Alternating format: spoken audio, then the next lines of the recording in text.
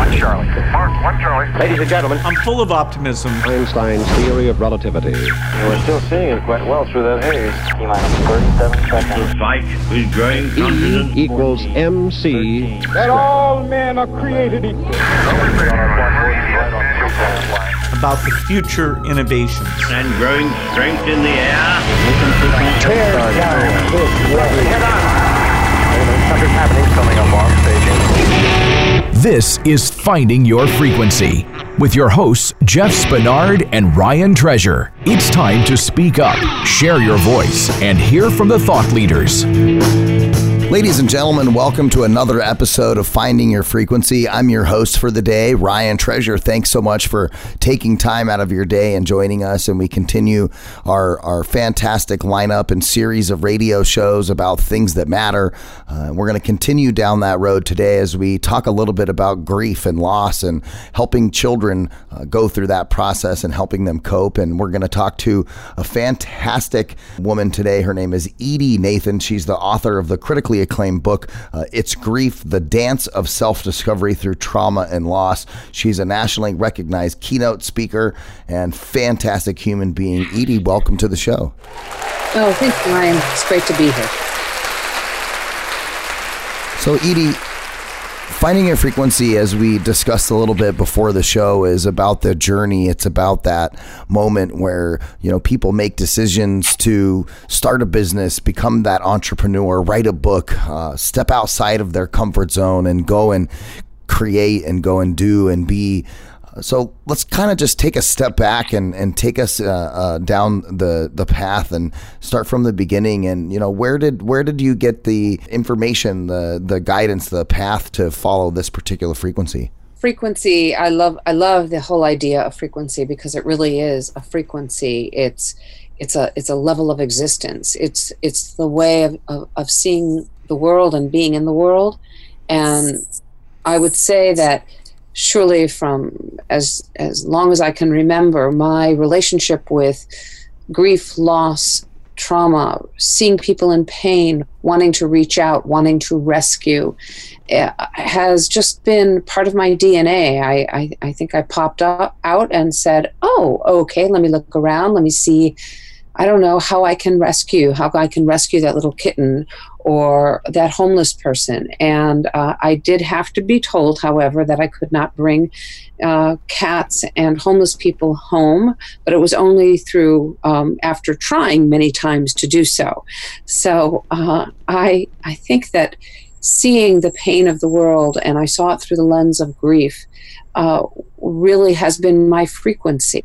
And it is something that I've needed to honor as I guess a process of acknowledging that this is my DNA. It's how my heart beats. It's the pulse of me to see that there is pain, and we are seeing it every day, whether it's mass shootings or it's churches in Sri Lanka or synagogues that are getting blown up. And yet we must go through our day and find that smile and find something positive. And my hope is, in terms of this frequency, to be able to talk to people about how are you going to engage with these griefs that come our way, and find a way to dance with it, to integrate it, but not let it eat you up, not let its grip take you over. And so really from that very young point, that kernel of truth that resonated with me from that very young age to this point now, I have really worked to redefine grief and how we integrate it and dance with it, rather than being afraid of it, that you can actually partner with it, and it can be one of your greatest teachers. So as you are moving through this path and defining loss in your world, can share that with the audience and how you're defining loss, because it's not necessarily just, loss of a loved one. There's loss across multiple domains. So let's talk a little bit about how you define loss. So loss, grief is nonlinear. What I mean by that is it doesn't follow a certain path. It goes along and it hits you when you've lost a caretaking role, or it's time to leave home for the first time, or you're selling a house, or you lose a loved one, or you lose a limb, or you lose friends because they have suicided or they've overdosed. So grief comes in so many different forms, and it's kind of like a little secret that we carry within us, and we fear its power and its potency, and it is one of the most difficult obstacles we face in our lives because we often don't have a platform for it. We don't have a way to voice it. We don't have a way to express it. And so often we are told, anyone who meets grief, and that's really all of us, is it over yet? Is it time to move on with your life? And when we meet grief, we will never be the same, and we are always evolving and changing because of it.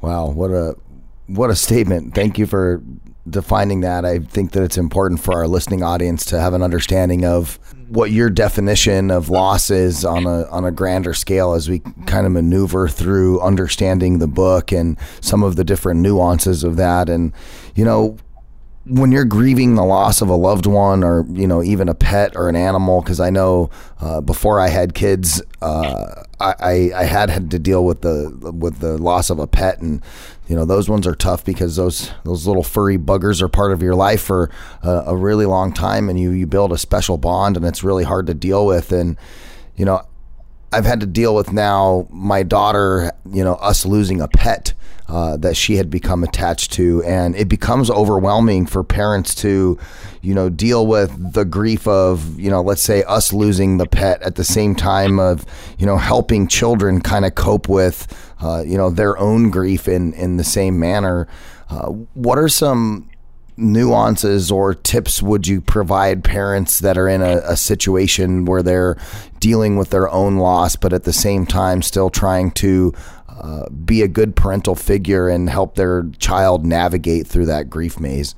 One of the hardest pieces for children these days is, especially in the United States, is that we've sanitized grief and loss and death, and we want to clean it up. And historically, it used to be in the home, and a parent would die or a grandparent would die, or if there was a pet, they were tended to, in the home. And because we've cleaned it up so much, children are at a great disadvantage, and so are the parents, because parents don't know exactly what to say to their children and how to say it and how to talk about death, perhaps because they're also uncomfortable with death, and because we've cleaned it up so well. One of the 5 do's that I suggest for children who have lost a pet or lost a grandparent, and grandparent loss is often so very difficult, because it also means that one of your parents has just lost their parent. So it's a trickle down experience. The parent has lost their parent, they're grieving. The child has lost their grandparent, they're grieving.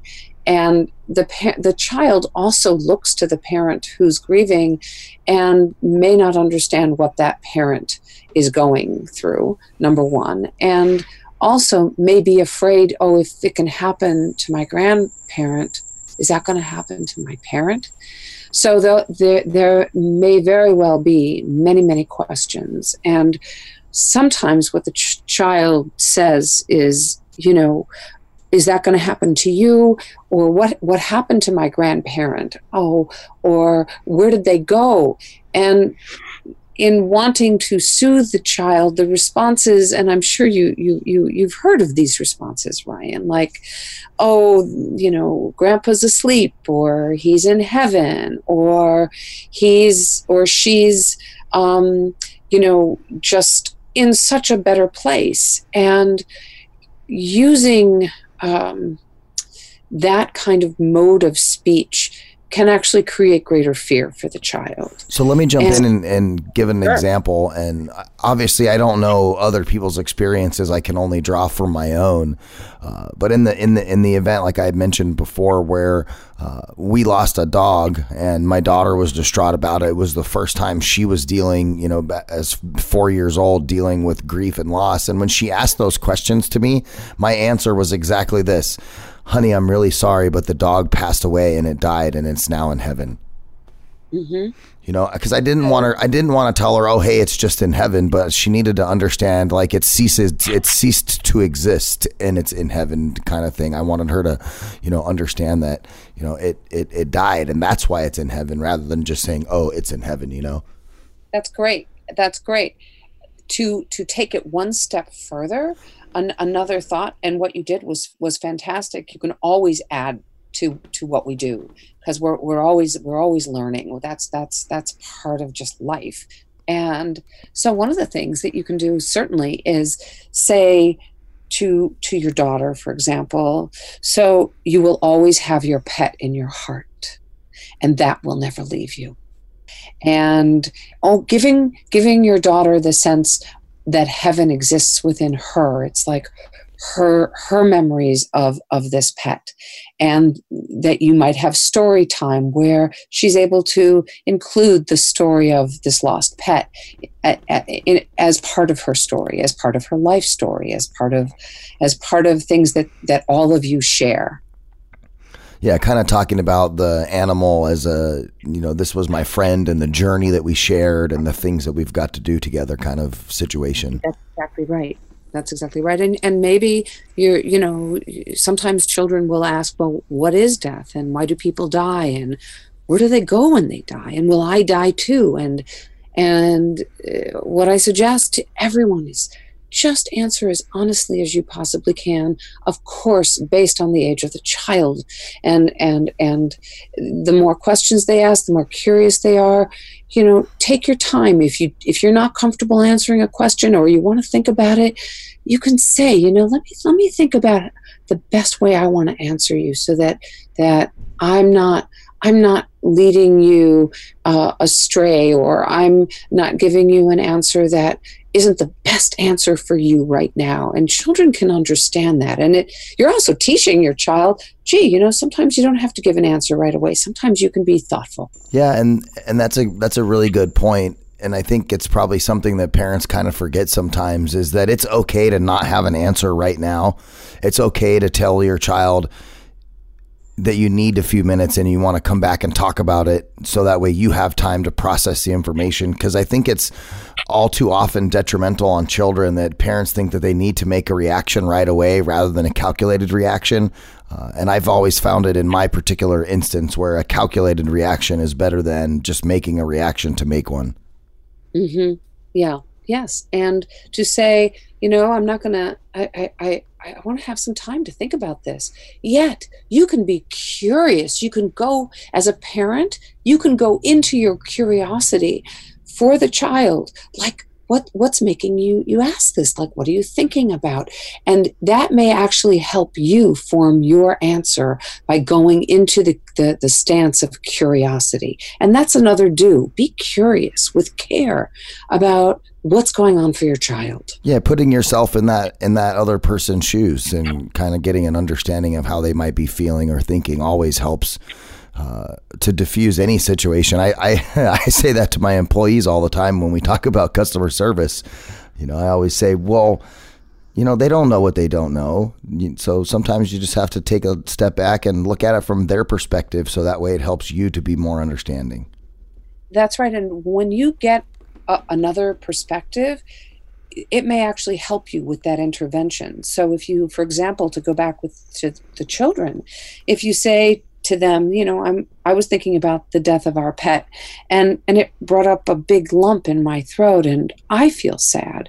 And do you know what you're feeling? And that's an opening.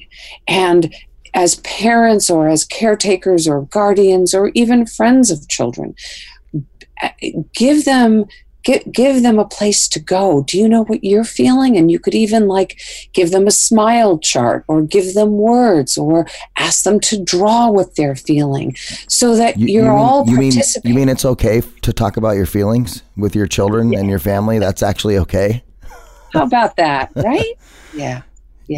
I know. How stale has society become, where they are so awkward about talking about some of the most important components of who we are as human beings, right? You know, our feelings, how we feel, how do things make us feel? Everything we do is about the feels. Yeah, it's about the feel, it's about the experience. And, you know, there are people out there, Ryan, who are not feeling types. So you don't have to ask the feeling question. You can ask, what's your experience? What was it like for you? And it's not a feeling question. And because everybody deals with grief differently. So let them ask the question according to who they are as well.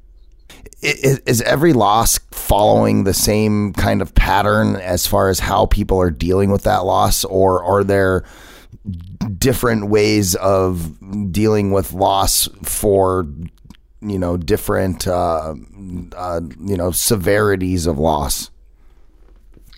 Everyone grieves differently, and the same person may grieve one loss one way and another loss another way, depending on so many things. The how close they were to the person who passed away, or what their relationship was, or how if it was a sudden death, a sudden loss, or if it was a loss that happened over time.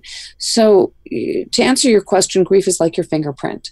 No one grieves exactly the same way, or grieves exactly the same way for what they're grieving. And so if you're grieving the loss of a caretaker role, or a child is grieving the loss of a teacher, or the loss of a parent, or the loss of a pet, the phases of grief, which we all, we go through different phases within our grief, but those phases may be different depending on that person. And I talk about the 11 phases of grief, and children will go through those 11 phases their own way, like, who am I? Or what is this family going to be like without this pet? Or, God, I was so close to my mom, and I don't know what I'm going to do without her. Yeah, so I have a particular scenario that my family's about to deal with, and it's not the loss of a loved one as far as somebody passing away or anything like that, but my daughter has a friend who was in preschool with her. They've been on soccer teams together. They're relatively young, again, 5 and 6 years old, but the two little girls are super good friends. They see each other 2 or 3 times a week they see each other at school, but at extracurricular activities 2 or 3 times a week. And their family is moving at the end of the school year completely out of state, and they're no longer will be able to be on soccer teams and friends together. And I've noticed that my daughter is, really kind of distraught about the loss of her friend. And so that's something I'm dealing with personally right now. How do you approach that, knowing that it's not really a huge issue today, right? Because they're not going to be gone tomorrow, but in 2 or 3 weeks as school starts to end, and we have those moments where, this is the last time that she's going to see her friend at, the last soccer game of the year, or the last cheerleading practice of the year, or what have you. How do we as parents prepare for something that we know is going to happen and that is imminent, and be prepared for those moments to support our children?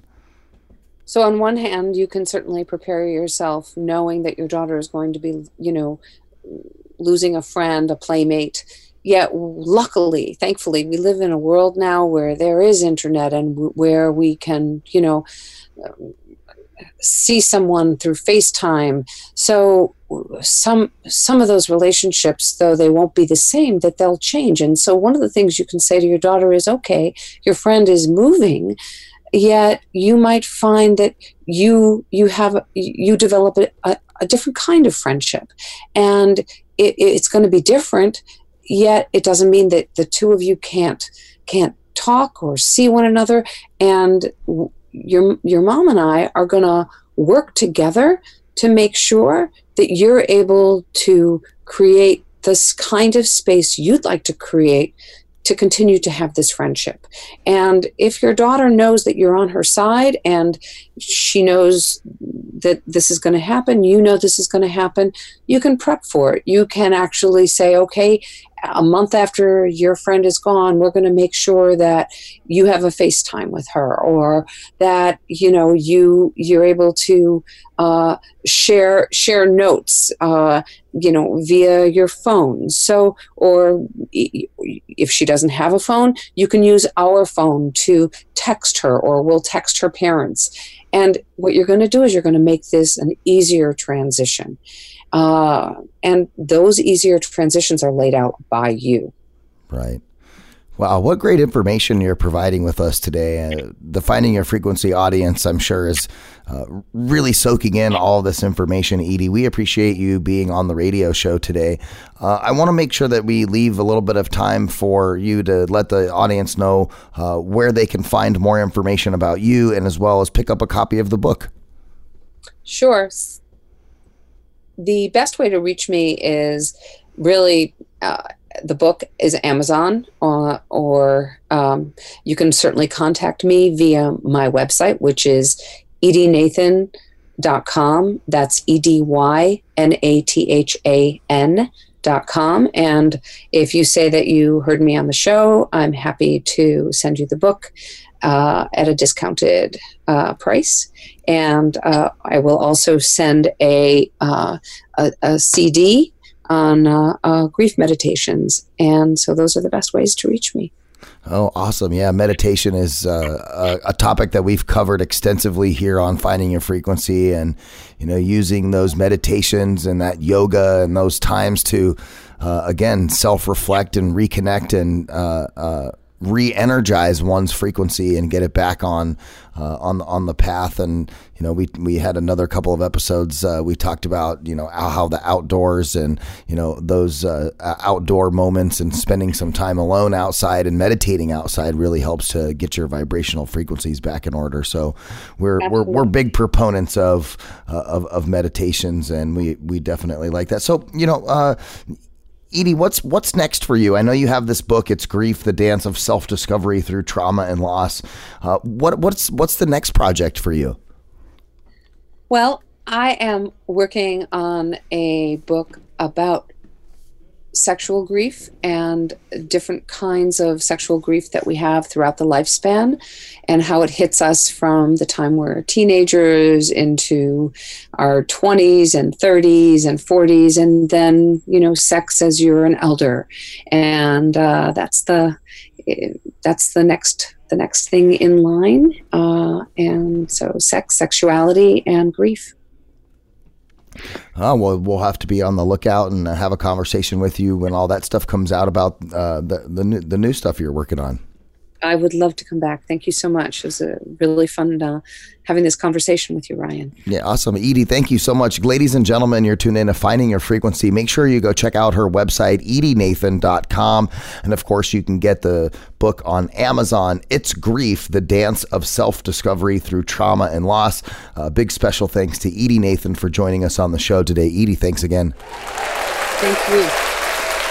Ladies and gentlemen, you're tuned in to Finding Your Frequency right here on the Voice America Variety Channel. We're going to be bringing you some more fantastic interviews, so make sure you stay right here on voiceamerica.com.